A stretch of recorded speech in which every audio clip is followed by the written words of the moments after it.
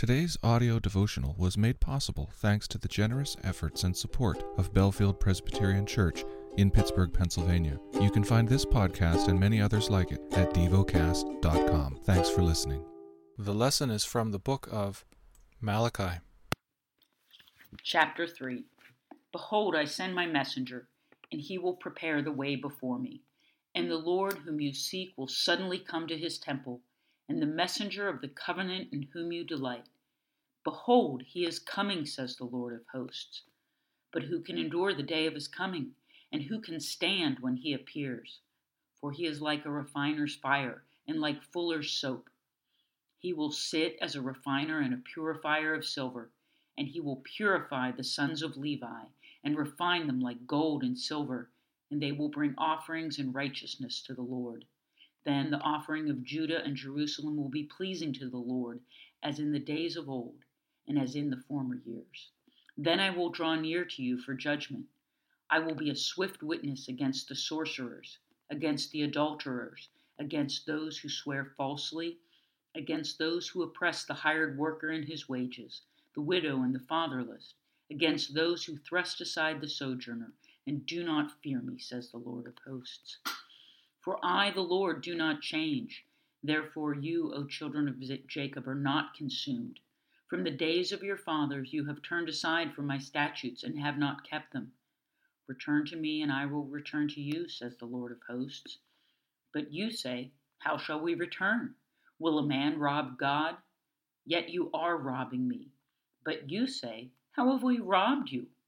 In your tithes and contributions you are cursed with a curse, for you are robbing me, the whole nation of you.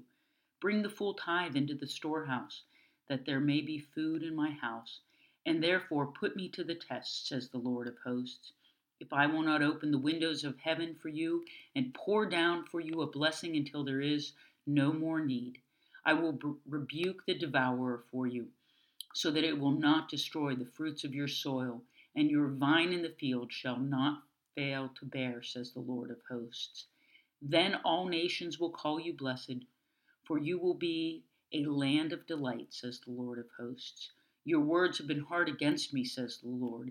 But you say, how have we spoken against you? You have said, it is vain to serve God. What is the profit of our keeping his charge, or of walking as in mourning before the Lord of hosts? And now we call the arrogant blessed. Evildoers not only prosper, but they put God to the test and they escape. Then those who fear the Lord spoke with one another. The Lord paid attention and heard them, and the book of remembrance was written before him of those who feared the Lord and esteemed his name. They shall be mine, says the Lord of hosts, in the day when I make up my treasured possession, and I will spare them as a man spares his son who serves him.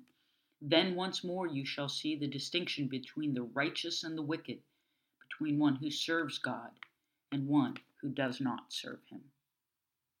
Meditate and dwell on what you're paying attention to in God's Word. How has it connected with your heart or mind?